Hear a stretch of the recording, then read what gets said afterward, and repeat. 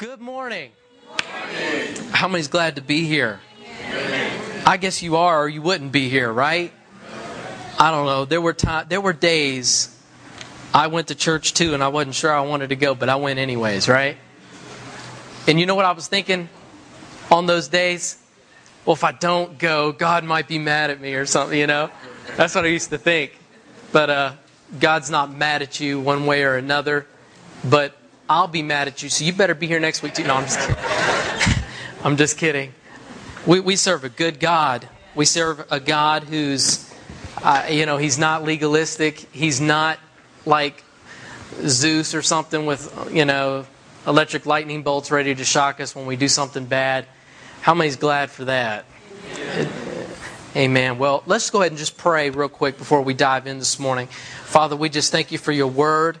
We just thank you for your presence. I thank you for what you've been speaking to me, and I thank you that you'd speak it to each one here, and they'd be able to capture what you're doing and what you're trying to say to our hearts. And Father, I just think we could just open up ourselves to you. We could just be open to receive of you, and we could be able to examine ourselves. We could be challenged. We could be all those things so that we can grow, because that's what it's all about, is growing in you. And Lord, we give you all praise, glory, and honor for it. In Jesus' name, amen. Amen. Well, I as I was going over this message, I started thinking about the church, and so I was looking up some things, and I've been reading a book, and I'm going to read a little section out of this book.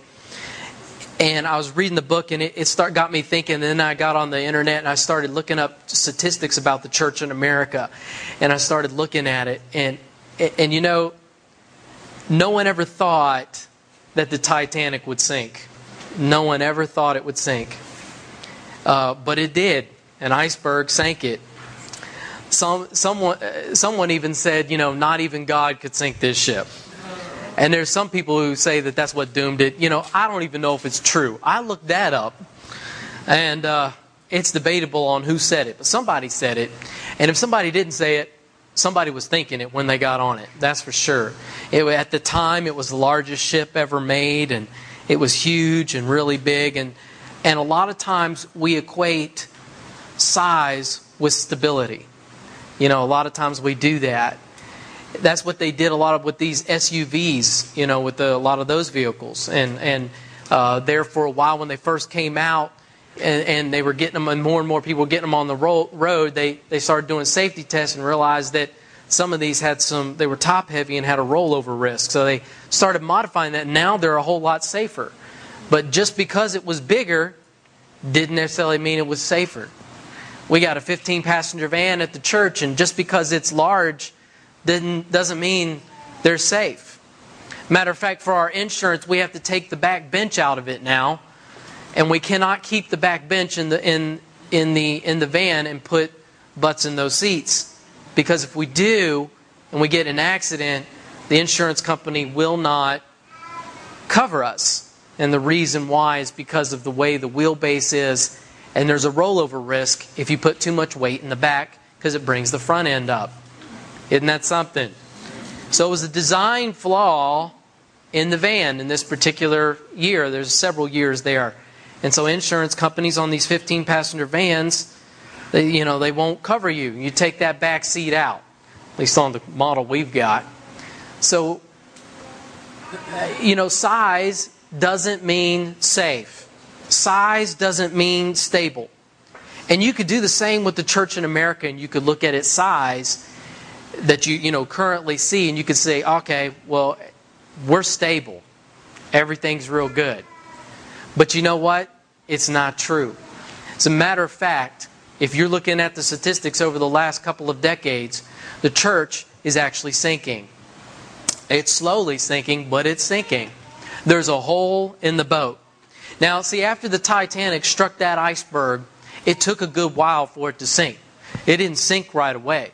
As a matter of fact, when they first hit the iceberg, most people in that boat never thought that that's what, we're going down. That wasn't their first thought. Matter of fact, that wasn't their second or third thought. They thought, oh, well, that's a little strange. And they went about their business on the boat. So they didn't even know, even though they had hit this iceberg, they didn't even know what hit them. And when you look at the church in America and you look at a lot of the statistics and you look at the growth in the population in America, attendance is down, involvement in church is down, giving is down. Even the belief that Christ is relevant is down in this country. In the Western civilization that we have over here, Christ is becoming less and less relevant. Now, we know that Christ is relevant, right? We know that He's... But to people, He's less relevant than what He ever has been. It's more and more and more. And so I believe that the church, to be relevant again, that we've got to return to a few basic principles about building a church and avoiding some icebergs. There's some certain icebergs that we've got to avoid. There's 3 icebergs that I specifically want to talk about, and I'm going to talk about that next week, and I'm not going to mention them right now. So you got to come next week to hear about the icebergs that are floating around that I believe are in the way that we've got to avoid as the church. But today I want to talk about the thing that we need to melt those icebergs. And a lot of times people give the problem first and then they give the solution. Well, we're going to do it kind of in reverse. And we're going to talk about the solution before we talk about those 3 icebergs. We're going to talk about some problems, but by and large, we're going to talk about the thing that will melt those icebergs and some other icebergs. This morning I want to talk to you about the power of grace. The power of grace. As Christians, we should treat every person with love, but sometimes we don't. We should treat others with kindness, but the truth is sometimes we don't. We should never be judgmental and critical, but how many know just sometimes we are, right? You might say, well, that's because I'm not God. I'm not perfect. And you know what? That's true. You're not God and you're not perfect, and neither am I. But with the power of grace, we can do a whole lot better than what we're doing now. And I'm talking about the church as a whole. And I want to say that, in this church right here, the connection. We're going to talk a lot about just the body of Christ today, just in general, okay? But I want to say, this body is that you guys are some of the nicest people I've ever met. I'll just tell you, and you're so kind and so nice. And, I can say that very confidently because, just even recently, we've had some people who have come to the church and just last week and said to, one of the ones when we were giving them the book that, this was the kindest church they've ever been in. Just everybody's so kind. And that was the words they used, kind, so nice.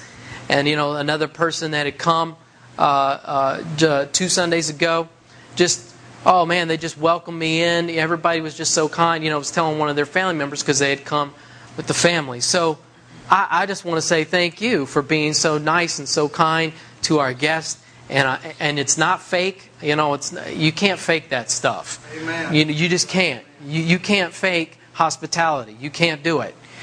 You can't fake a genuine love when you show love to someone else. You can't fake that. So you guys are doing awesome.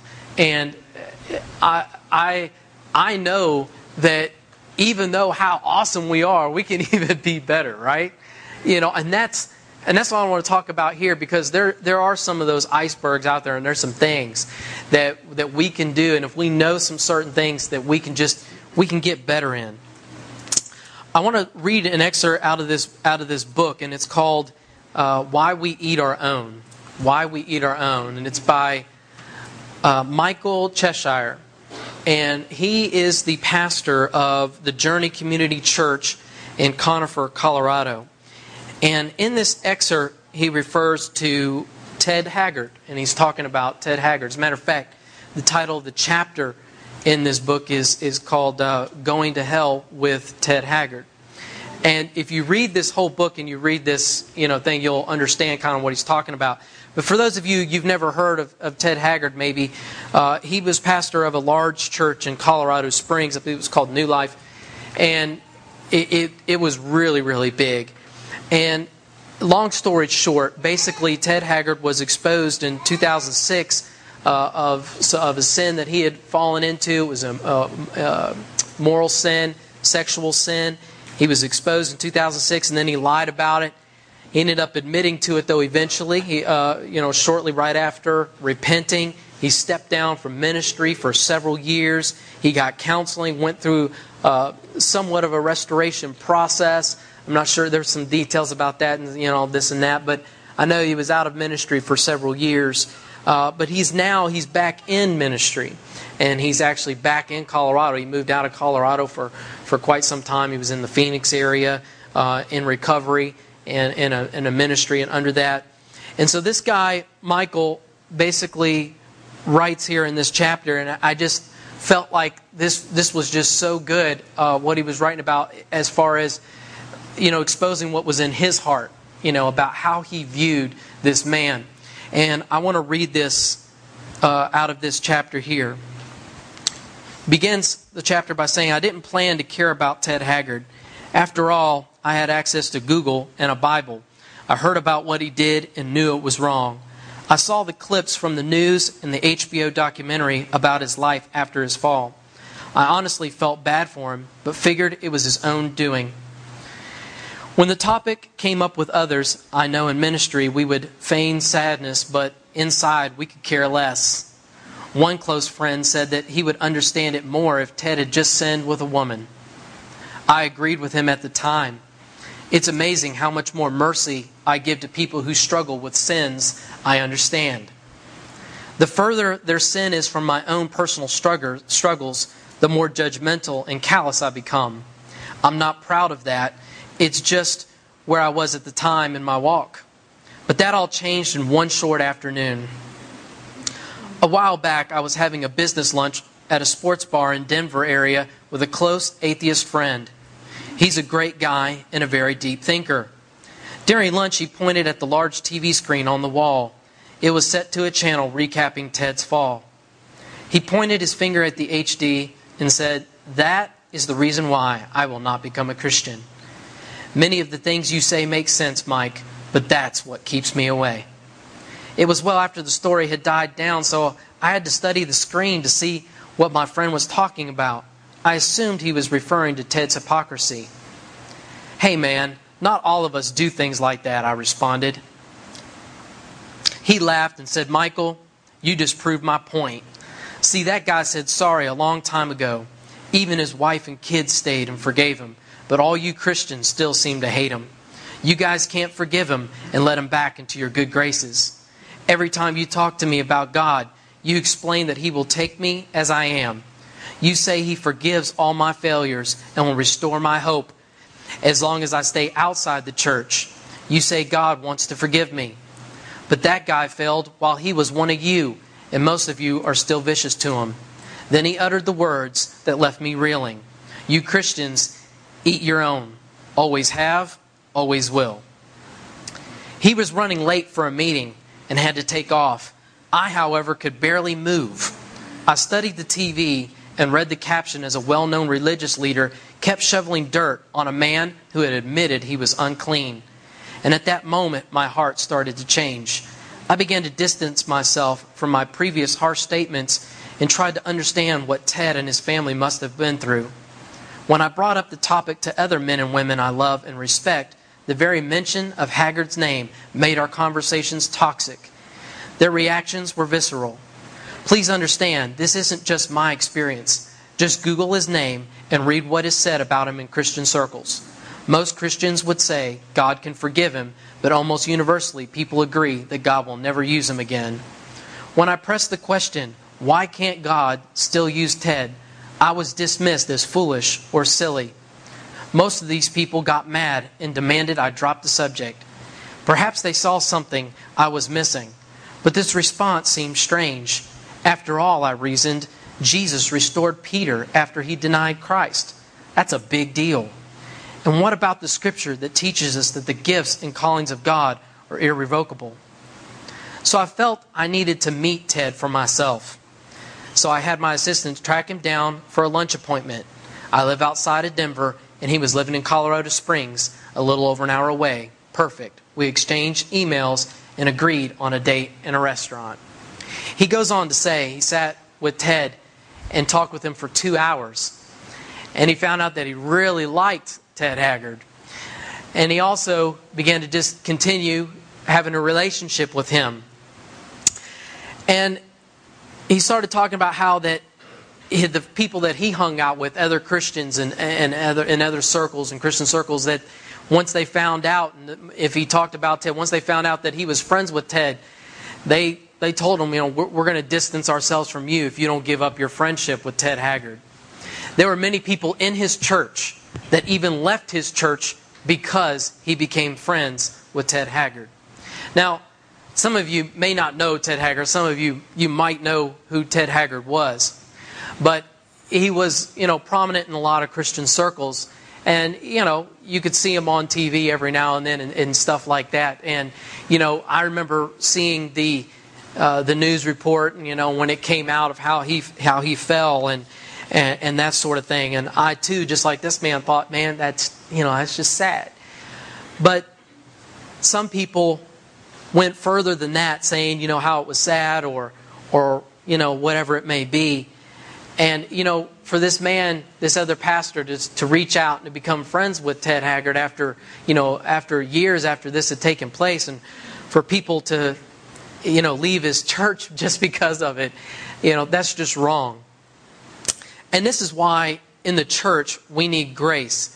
It goes beyond this, just our, prominent leaders that we see that fall and we don't forgive or we continue to talk bad about them. It goes beyond that. It goes to how we treat each other inside the church, or our churches in America. How we treat each other when someone messes up or someone falls or we know somebody made a mistake. How do we treat them? And I believe that our concept of grace needs to mature. Grace is strong, and it can help us see others the way that Christ sees them. See, the main point of my message this morning is this. Christ said that the people in the world will know us by our love for one another. And if we don't have love, if we cannot extend mercy and grace to those that are in the church, as God, the way He looks at them and the way that He extends mercy and grace, the people outside the church, as you can see in the example, they don't understand that. They don't understand how that Christians are supposed to be the most loving, kind. And like I said, for you guys are doing such a great job because you're so loving and kind. But, in the body of Christ as a whole, we're just not where we need to be when it comes to grace and it comes to mercy and how we view others and see others. Because, folks, if we were, it would be unquestioned that the church and that Christians are the nicest, kindest, loving people ever, and you want to go and you want to be next to them. You want to be with them, because who wants to be around a jerk? Nobody does. Who wants to be around somebody who's who's hateful, who's someone who's unloving? No one does. The church in America, so to speak, in this, this country of America would be totally different if we were looking at other people through the same lens that Christ looks at. What is that lens? It's grace. I have this statement here. Grace is the lens that Christ looks through when He's looking at you and me. Grace is the lens that Christ looks through when He's looking at you and me. Thank God that He looks at us through those lenses, that shade of grace. Even though I don't deserve it. And you know what? When someone else messes up and they fall and they do something, they don't deserve it. But we're supposed to give it anyways. Especially to someone who has fallen and they repent. And they turn from. They're sorry. They go through a process. They want to, they go through a counseling or whatever it may be to get help with their issue or whatever the problem may be. And it can be really tough. It can be really hard to get through some things. I remember, a few years back, Jesse, he's not here this morning, but he gave his testimony on Sunday morning. He had fallen and gotten into drugs. And, I thought, drugs is an awful thing. But, when he talked about how that, he went through this process and it was a long road and there were many stumbles that he took. There were stumbles that it was like it didn't seem like he was going to make it, but God came in and surrounded him with people that could help him, and he got the help that he needed. And today he's totally free of that stuff. Amen? Just totally free of it. And God showed him mercy and showed him grace. And when I see Jesse, I don't even think about drugs. I don't think about that. I don't think about his past failures. I don't even think about that at all. I just think about, he's a great guy. He's a great guy to be around. I like him, and God uses him and has used him. And so I don't see that. But there are those that would look at him and all they could see, the first thing that would come to their mind is drugs. Drugs. Drugs. Every time they see him. Because they know what he did and where he was. And they still are holding it against him. And church, the power of grace is what we need so that when we see someone who's fallen, that's not the first thing we think of. How does Christ see those who have fallen and repented? Number one, He sees them as forgiven. Is it really 11:05? Wow. Church, you're going to have to give me 5 more minutes today. He sees us as forgiven. 1 John 1:9 says, if we confess our sins, He's faithful and just to forgive us our sins and to cleanse us from all unrighteousness. In Isaiah 43:25, I, even I, am the one who wipes out your transgressions from my own sake, and I will not remember your sins. You say, well, how can God? He's all-knowing. How can He's not saying that He's never, He doesn't forgive. He doesn't hold it against you. When He looks at you, He doesn't see that sin. He doesn't see that. In Psalms 103:12 says, as far as the east is from the west, so far has He removed our transgressions from us. Hebrews 8:12, for I will be merciful unto their unrighteousness, and their sins and their iniquities will I remember no more. See, so He doesn't look at the sin. He doesn't see that. What He sees is His children, which is number 2. That's the next thing He sees. How does Christ see those who have fallen and repented? As forgiven and His children. In Romans 8:14-15, it says, for as many as are led by the Spirit of God, they are the sons of God. For you have not received the spirit of bondage again to fear, but you have received the Spirit of adoption, whereby we cry, Abba, Father. So He sees us as His children. And when someone falls and they repent, we need to see them as a brother and a sister in the Lord. Can I get an amen? Amen. They are still in the family. When my son messes up, I don't boot him out the door and tell him he's no longer part of the family. He's still my son. I don't care what he does. He will always be my son. I will never leave him nor forsake him. I love him no matter what. Amen. Amen?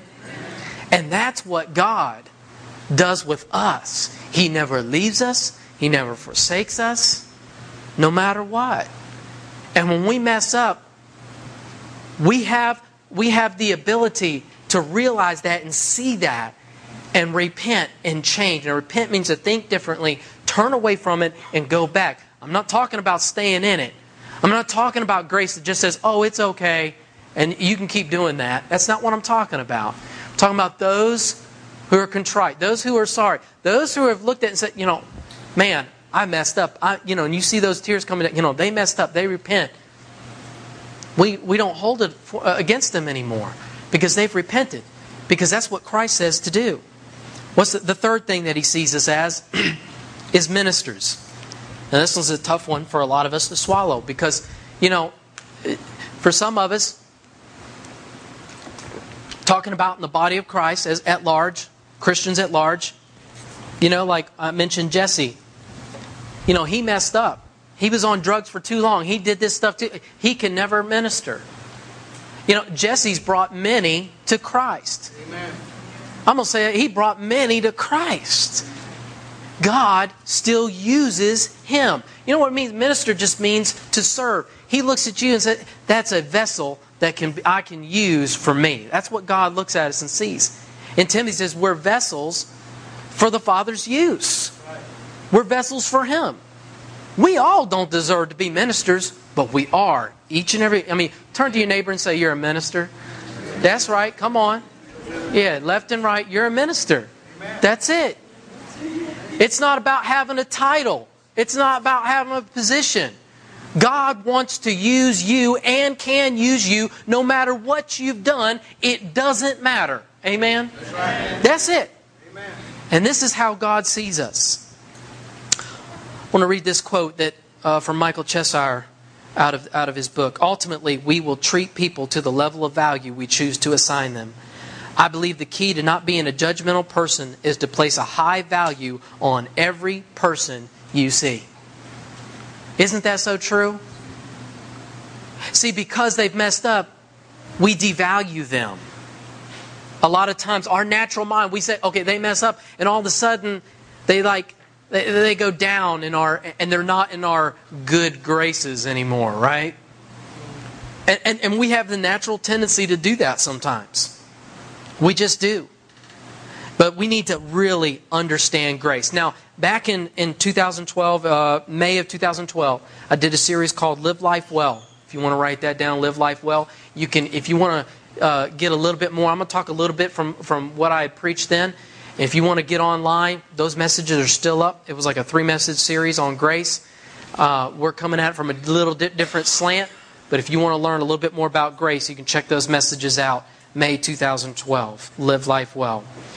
Grace is powerful. In Romans 5:17 it says, "They which receive abundance of grace and the gift of righteousness shall reign in life by one, Jesus Christ." This word reign, it means to rule. It means to rule. We rule in life through the power of God's Son, Jesus Christ. Amen? You know, most of the time, grace is just, it's not really fully understood what grace is. There was a survey that was given a few years back across America that questioned thousands of born-again believers to give 3 or more definitions or descriptions of grace. You know, this is what the survey is. Tell me what grace is. Give me a couple things of what grace is. And most people, the overwhelming majority, define grace as number 1, salvation, 2, an unmerited gift, 3, forgiveness of sins. Now, this is good because Christians know that you cannot earn your salvation, because in Ephesians 2:8-9 it says, "For by grace you are saved through faith, and that not of yourselves, it is the gift of God, not of works, lest any man should boast." Survey is also good because our sins have been forgiven by the grace of God through the blood of Christ. Ephesians 1:7, "In whom we have redemption through His blood, the forgiveness of sins, according to the riches of His" what? Grace. So this is good. Now, only 2% out of the survey said grace is God's empowerment. But this is how God describes His grace. 2 Corinthians 12:9, "And He said unto me, My grace is sufficient for thee, for my strength is made perfect in weakness." And this word strength in the Greek is dunamis. It's force, specifically miraculous power, ability, abundance, meaning might, power, strength, mighty, wonderful work. Another version puts this verse, it says, "My grace is all you need, for my power is greatest when you are weak." Weak is inability, while grace is the ability to do. Yes, it's grace. It's God's grace that comes. It's by His grace that we are saved. It's by His grace we have that forgiveness of sins. But it's just because of that act right there that empowers us to be strong ambassadors and vessels meet for the Father's use. Amen? That's the best way to put it right there. Because of that, now we are empowered to do that. Notice when you look at the epistles and you look at Paul and a lot of his writings, he will start in the first chapter in the verse 1 or 2. He says, "Grace be unto you." That is a greeting that he greets in the letter. He's not saying, "Forgiveness be unto you." That's not what he's saying. He's saying, "Power be unto you. All power be unto you. All power be unto you." That's what he's saying. See, many times when we read over and we see, "Oh, that was just a greeting," we just keep passing by, and we don't really get the meaning and see the meaning of what it's saying. Isn't that good? He's saying, all power be unto you. God wants you to have all of His grace. He wants you to have all power so that you can have the ability to accomplish what He's called you to do here on the earth. Amen? Amen. It's through grace. We're going to wrap this up. It says, through grace we receive the fullness of Christ. In John 1:16, "And His fullness have all we received, and grace for grace." See, what grace does is gives us the fullness of Jesus Christ. Listen, when you have to have the fullness of Jesus Christ to be able to view people the way that Christ views them. Without it, forget it. Because our own natural sin, we're going to write people off. We're going to devalue them. We're going to do that right off. We have got to have the fullness of Jesus Christ because we are mere humans, mortals, whatever. We aren't God.